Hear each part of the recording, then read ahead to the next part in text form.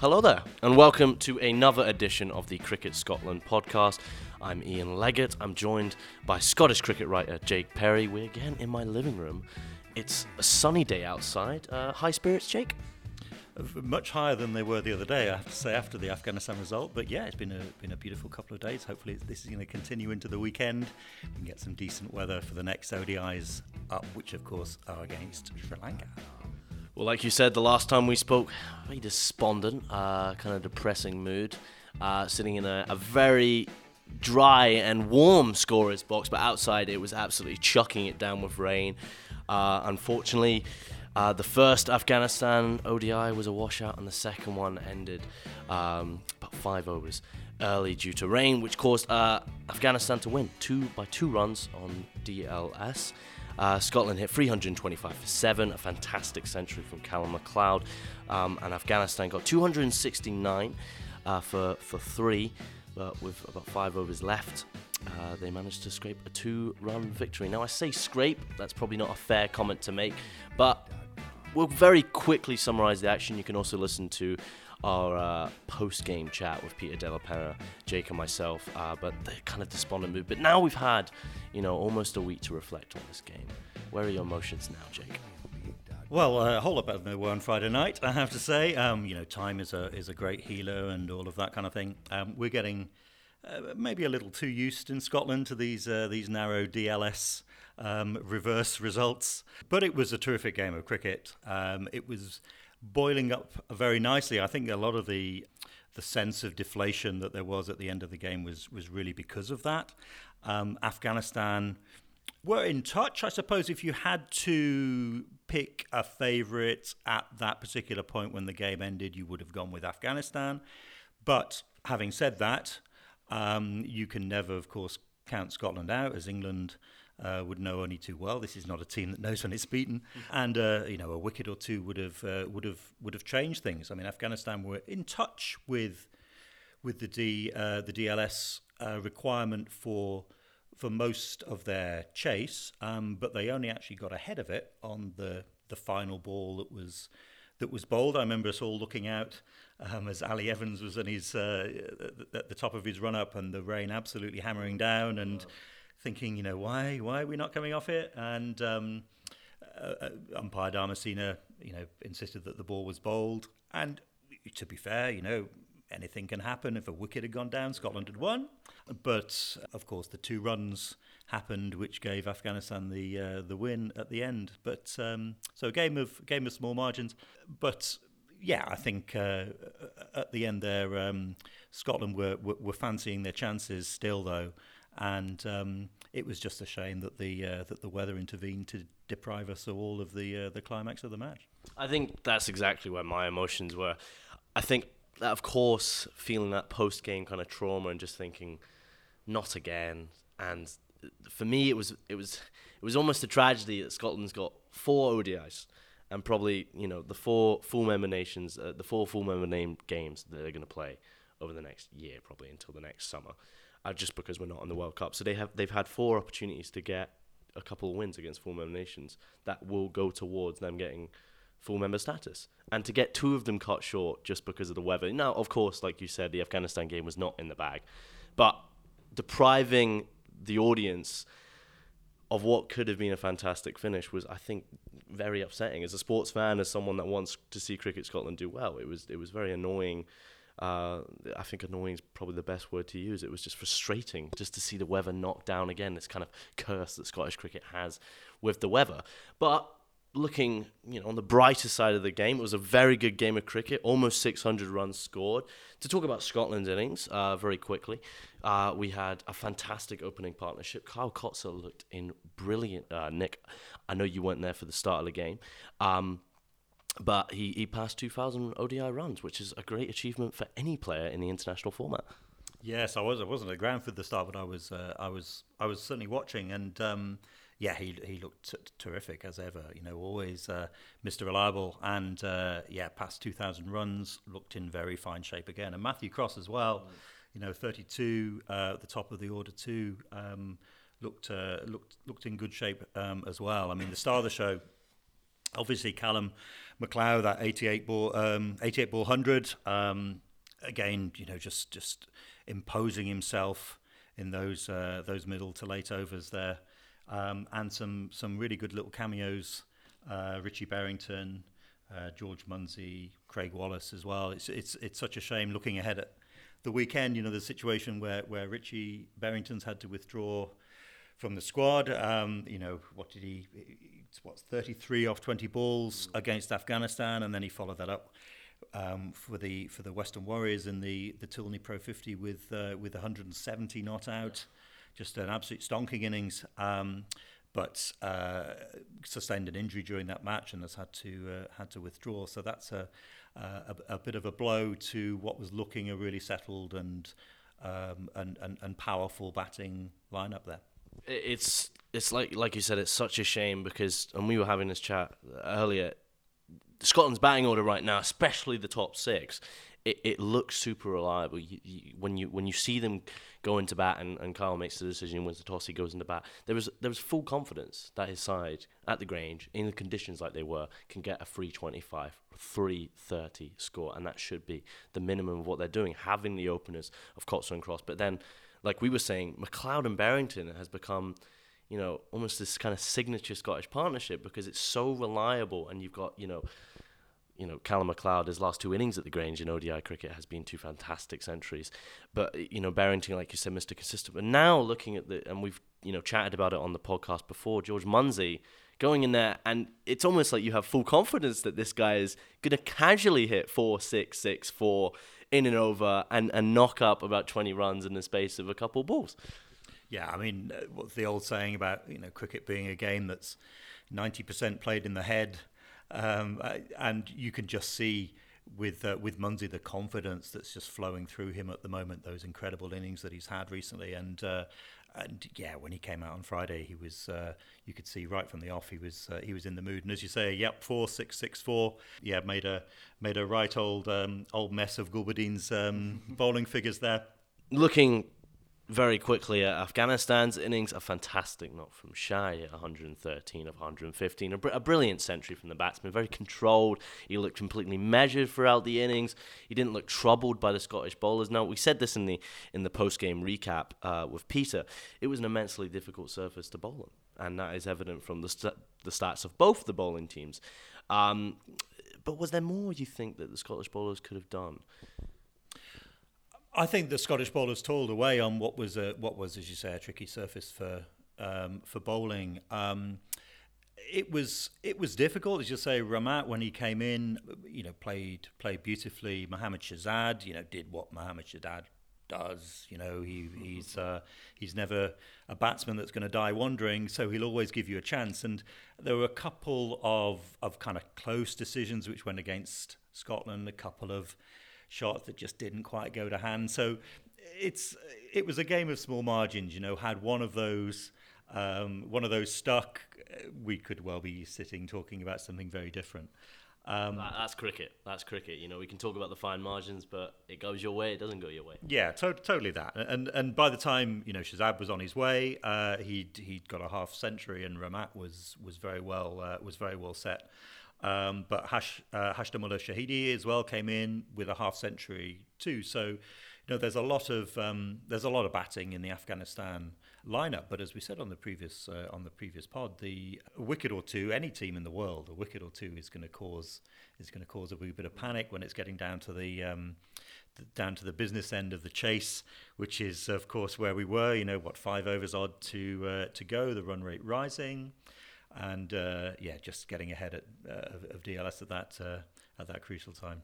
I will say it was fantastic to see Brad Wheel and Tom Sowell in Scotland jerseys on home soil. Something I had yet to see, but Brad Wheel looks fantastic. You can see why he's doing so well in the counties down south, and also Tom Sowell as well and Northland. So it was good to see two youngsters delivering as well, especially that they're both my age, and it slightly upsets me a little bit to see them doing that, playing international cricket. And look at me, got a microphone in my hand in my living room. But to move on to the squad announcement for the Sri Lanka series, a couple of new additions in, Jake. We've got Dylan Budge making his way back into the Scotland camp. Scott Cameron's in as well, and Gavin Main stays in there as well. So Are we thinking a shake-up? Like you said, Richie Barrington, he's had to make way because of injury, which is a shame. But who are you thinking might take his place? To be honest, I'm not thinking much of a shake-up, at least initially. I would imagine the team for Saturday is going to be very similar to the team that we saw last week, with perhaps Dylan Budge coming in as a straight swap for Richie Barrington. You're right. It was great to see Brad Wheel and Tom Sole back. With Tom especially, coming back from a couple of sort of injury layoffs from operations, from his ankle injury originally, which then needed a further operation. So it was great to see him back and bowling and in really good form. But it just shows the sort of strength and depth of the Scotland bowling as well. We've still got the likes of Chris Sole, of Stuart Whittingham, of Adrian Neil. There's a lot of bowling talent there as well. And it was good to see, in fact, Adrian, who I know is just coming back from injury layoff of his own, back bowling for Gloucestershire Twos the other day, and doing well, 3 wickets, I think, if I remember rightly. So so it's looking good. Like we said, we've got a very strong now cemented top 6 batting order. You've got a very good bowling unit which you can replace in and out quite easily now. But something we are probably missing is maybe a reliable 7 or 8. Before you get into the likes of Sharif. Is Tom Sole good enough as a batsman to do that? Are we wanted to see Michael Leach? Is that something that Scotland needs to strengthen? Certainly, I think we've got the players to do it. I think Tom Sole, Michael Leach are more than capable of filling that role. Mark Watt as well, of course. I mean, the lineup bats deep. It's a very modern cricketing lineup. Just looking again, just reflecting.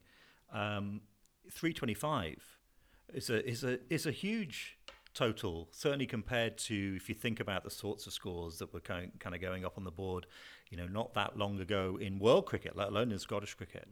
When you look at what this lineup scored against England as well, and the manner in which the last game against Sri Lanka, down in Beckenham, the last win against Sri Lanka, I should say, down in Beckenham was reached too. So there's a lot of batting in the Scotland lineup, and it's possibly right for someone to make that number 7 slot their own. But we've certainly got the players, I think, that are capable of doing that. Yeah. So let's talk about Sri Lanka, Jake. They're coming over to the Grange, 2 ODIs, one on Saturday, one on Tuesday. They got their World Cup squad here. These are World Cup practice games for them, so they are very crucial matches for both sides, both Scotland and Sri Lanka. We've met them 4 times, but 2 were only classified as ODIs, and one of them was a World Cup pool match in Hobart, Australia, of all places, where Sri Lanka won by 148 runs. But Scotland did get a win in 2017 in Beckenham and Kent by 7 wickets. Now, it was only classified as a practice match because it was Sri Lanka's warm-ups to the Champions Trophy tournament that was occurring in England and Wales at that time. But fond memories of that match? Oh, very much so. It's nice actually to see Sri Lanka here, because it does bring back memories of that day in Beckenham in 2017. It was in many ways, this was the game where it kind of started for Scotland. We've talked on previous pods about the 2016 World T20 and how that the experience there, the results there, led to something of a culture change in Scottish cricket. But it was really that result against Sri Lanka in 2017 that made the world sit up and think, well, hang on a minute, there's something new about Scottish cricket here. It wasn't so much that it was a win, and it wasn't so much that it was a win over what was a full-strength Sri Lanka team.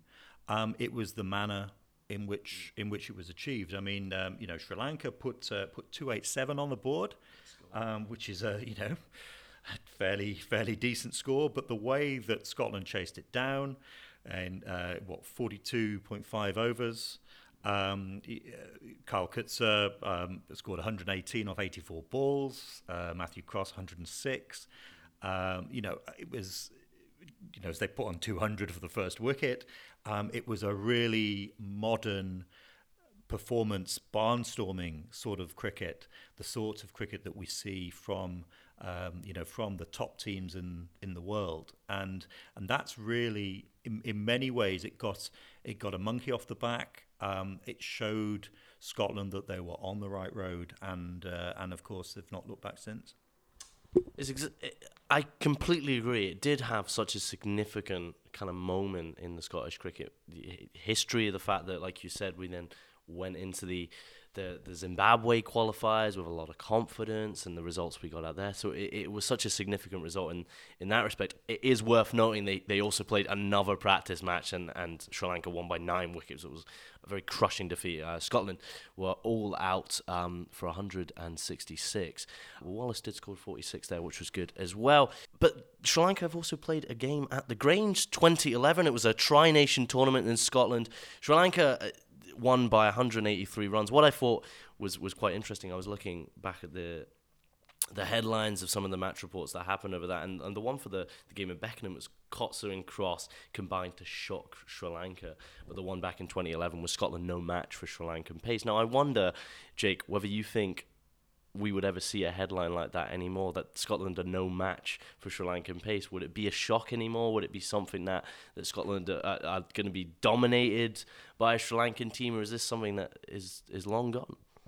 I think those days are gone, for sure. I mean, the gap between full member cricket in inverted commas and associate member cricket in inverted commas, as we know, has been getting ever smaller, but there's no greater epitome of that than Scotland.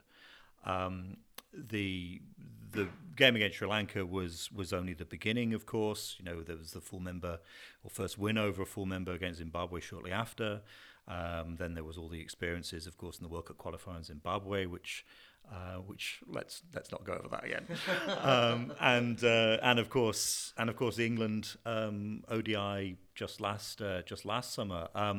No, I don't think there are shocks anymore where Scotland is involved. Of course, they're playing teams in teams like Sri Lanka or Zimbabwe that are vastly more resourced than they are, that have a vastly more capacious fixture calendar. That's a terrible word, but you know what I mean. They've got a lot more cricket that they play, and they are more than holding their own in that company. They're not going to win every game against a top 10 nation. I mean, no one is going to do that. England don't win every game they play, and they're ranked number 1 in the world in ODI cricket. But that Scotland can certainly hold their own in that company is very, very clear. It's worth noting that there was 4 Scotland players that played in that game in 2011 at the Grange. That will probably most likely be in the lineup on Saturday, which I thought was really interesting to see the progression of Scottish cricket. I mean, Gordon Drummond was captaining the side back, and you had the likes of Fraser Watt also playing in the side and Preston Momsen. But how times have changed in Scottish cricket. But let's chat about Sri Lanka. I've had to learn a lot over the last couple of days and dive into the world of Sri Lankan ODI cricket. But it's worth noting they're not a side coming into this World Cup in form. So they are visiting the Grange, probably a fragile state. They've been to South Africa. They got a 5-0 loss in the series, and quite comprehensively lost as well in a few of their matches. It is also worth noting that a few of them were dead rubbers. But they also, before that, had a series against England where they notched up only 1 victory. And before that, they had a very unsuccessful Asia Cup series as well. So Sri Lanka, what are your thoughts going into this series on the visiting team? It's a very interesting time for Sri Lankan cricket. I'm not sure. I think interesting is a word that you can interpret it in a number of ways if you're a Sri Lankan supporter. Have obviously been more than their share of on-field troubles, as you've alluded to, in terms of, they've not won an ODI since October the 23rd last year against England, which was their final ODI in what was a 3-1 series loss. I mean, they won it pretty comprehensively on on DLS. Yeah, we know all about that. But it wasn't 2 runs though. No, it was a bit more comprehensive than that. But it was a dead rubber in the series. But other than that, they've had a really poor run of form in ODI cricket. It's been interesting. They've been doing very well in Test cricket. Their most recent tour in South Africa, they beat the hosts 2-0 in the Test series. Which was just a fantastic result for Sri Lankan cricket. They then promptly lost the ODI series 5-0 in the T20 series 2-0. So you've got this very strange sort of swings and roundabouts setup going on, really, in terms of Sri Lanka's recent form. But then there have been obviously various off-field issues as well. There's obviously various allegations around former players, which have caused something of a distraction. Change the selectors, change the coaching staff, changes of captain, of course. Yeah. So yeah, they've not had their troubles to seek. But in the history of sport, we've seen plenty of underdogs with kind of off-field distractions come good when it comes to a major tournament. So they're still not to be underestimated when it comes to the World Cup, I think.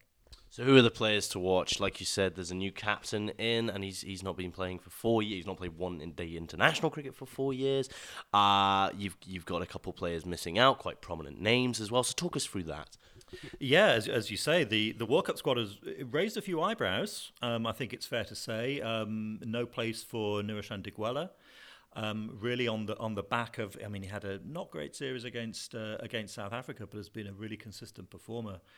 Their wicketkeeper batsman, and of course Dinesh Chandimal, who very experienced cricketer who was captain as recently as October, placed even in the squad for him, and an experienced squad, an average age of 30 in the World Cup squad, which is one of the older squads you'd have thought in the tournament. But still, some notable players to look out for. As you say, Dimuth Karuratne, who's the skipper, who's, as you say, only named captain last month. He's been the Test captain since February. Has only actually played 17 ODIs. His highest score is 60. Coincidentally, made at Rayburn Place against Scotland in that match in 2011. Let's hope we don't get a repeat there. But only 17 ODIs, and as you say, his last ODI was in the 2015 World Cup. So it's a big call, I think, putting him in as captain. But he's played a lot of Test cricket since then. He's an established Test player. He's got 60 Tests under his belt. So they've obviously gone for this sort of steadying hand on the tiller, really to see the squad through what's been a bit of turmoil. But a number of big names still in the squad. Angelo Matthews, of course, former captain in all formats, has been their rock for so many years. When you try to replace Kumar Sangakkara, Mahela Jayawardene, and Tilakaratne Dilshan, that's a huge amount that you're ripping out of a team there. A huge amount of experience, and Matthews has been really fundamental in keeping Sri Lankan cricket going. I guess through that period, he's been a rock for them. 203 ODIs he's played, well over 5,000 runs, a couple of hundreds. Played in 2 World Cups, World T20 winner in 2014. He's a big player for them, and of course very useful. That sort of nagging medium pace, as well, has brought him 114 wickets over the years. So Angelo Matthews is still very much a force in Sri Lankan cricket. Lost the captaincy, of course, fairly recently. So he will probably still have points to prove. And then, of course, when it comes to big names in the World Cup squad, there's none bigger than Lasith Malinga.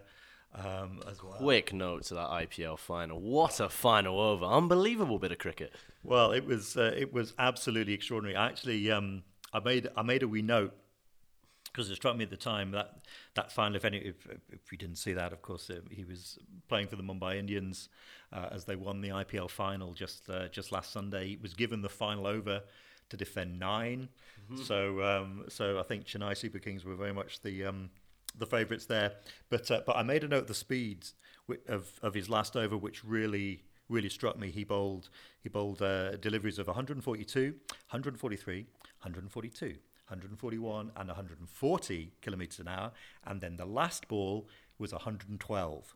Now that's some cojones to do that on the last ball when they need 2 runs to win, 1 run to take it to a super over, and of course Thakur was yorked LBW off that last ball. I mean, just stunning, absolutely. Yeah, and so he's one that I think everybody will be licking their lips to see perform in the World Cup once again. It's his swan song in 50 over cricket. I think he's planning to retire after the World T20 in 2020. But yeah, I mean, just one of the great performers in limited overs cricket of all time, really. So who are the players do you think that we'll see? Obviously, we do not know selection for the 2 ODIs. They might be playing some youngsters. They might be giving some people some game time. Who are the people, do you think, that have a point to prove in these matches before the World Cup? Well, I've already alluded to Angelo Matthews, of course, who I'd certainly put in that category, but not least the captain himself, Karunaratne, has a bit of a point to prove with only 17 ODIs under his belt. Again, it was a big call, I think, to name him captain. But there, a number of still really very, very experienced players in that lineup. In terms of the bowlers, we're looking at people like Saranga Lakmal. 81 ODIs under his belt, a lot of test wickets under his belt as well. People like Thasara Pereira as well in the all-rounder role, 153 matches, more than 2,000 runs, 169 wickets. There's an awful lot of experience, of power in there too. And the wicket keepers, obviously with Dick Weller not even making the squad, the 2 wicket keepers in the squad there, Kushal Mendis and Kusal Pereira. You would imagine Pereira will get the nod, slightly more experienced player, 88 matches, batsman very much in the kind of Jayasuriya mould, very belligerent left-hander. Yeah, 2,283 runs he's got. 400s, 1150. So again, that kind of destructive player that's very, very important in the modern game. But it's interesting. I mean, looking at the squad, a lot of all-rounders there. Only one specialist spinner in Jeffrey van der Say's been picked, leg spinner. The rest of the spin attack is basically all-rounder base. So that's an interesting call, especially how important spin is in the modern game. Is that because you think they're playing in English and Welsh conditions, so they think it might not be a key factor and it might be just about the seam bowling?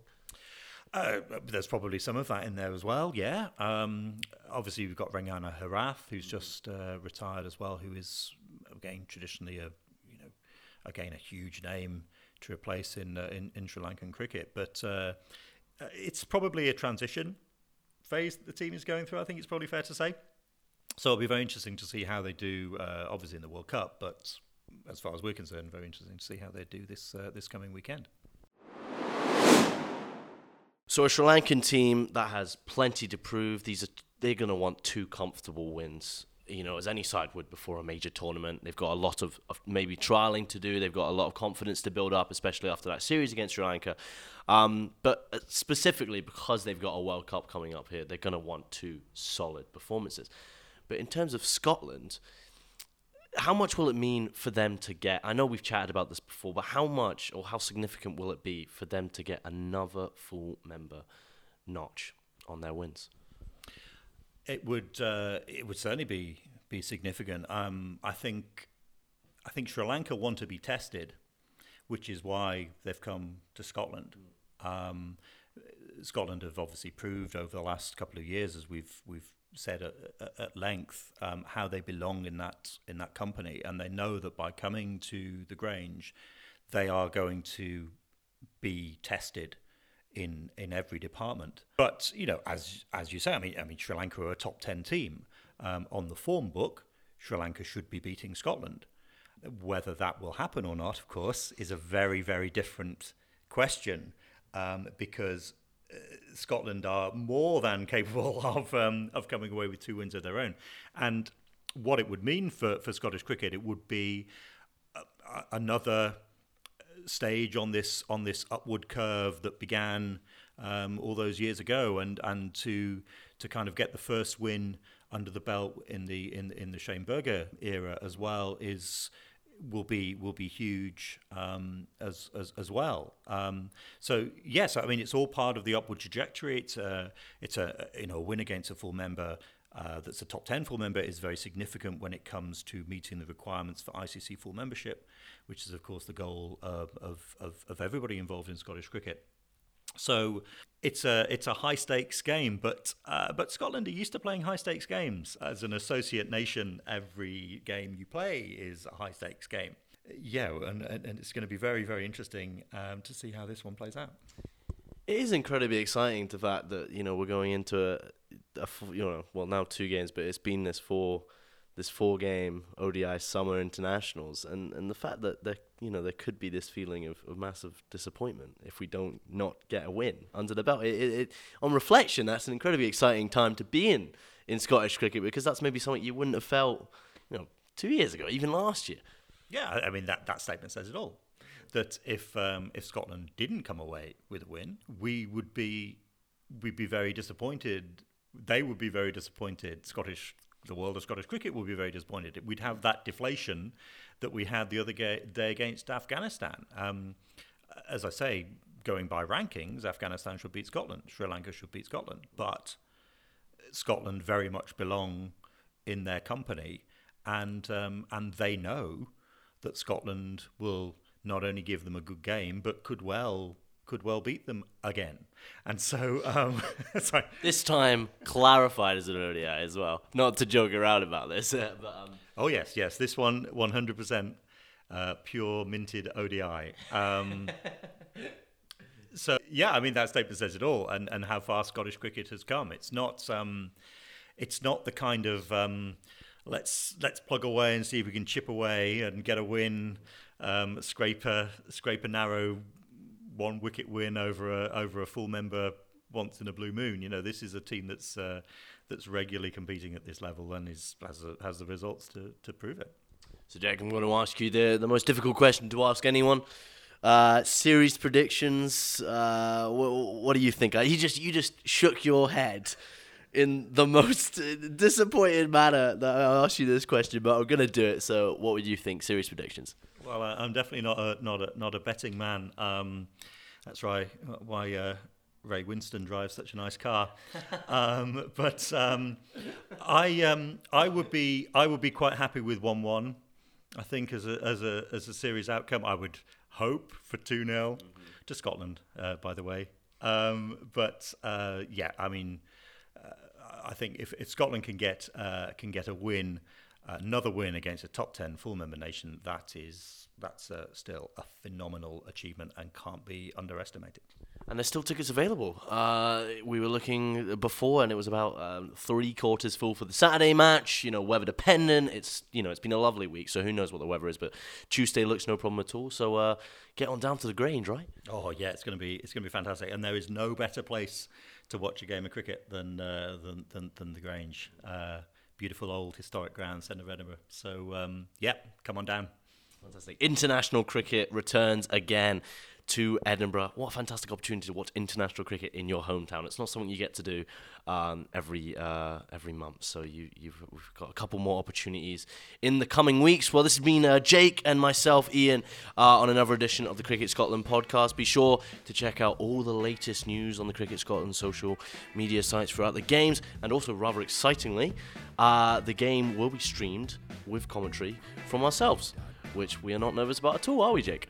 Oh, no, not in the least. No, it's rather exciting. So there will be the international match from the Grange will be streamed, multi-camera setup and commentary with guests throughout. So be sure to check that out on Cricket Scotland, the YouTube channel. But this has been another edition. Thanks to you for listening.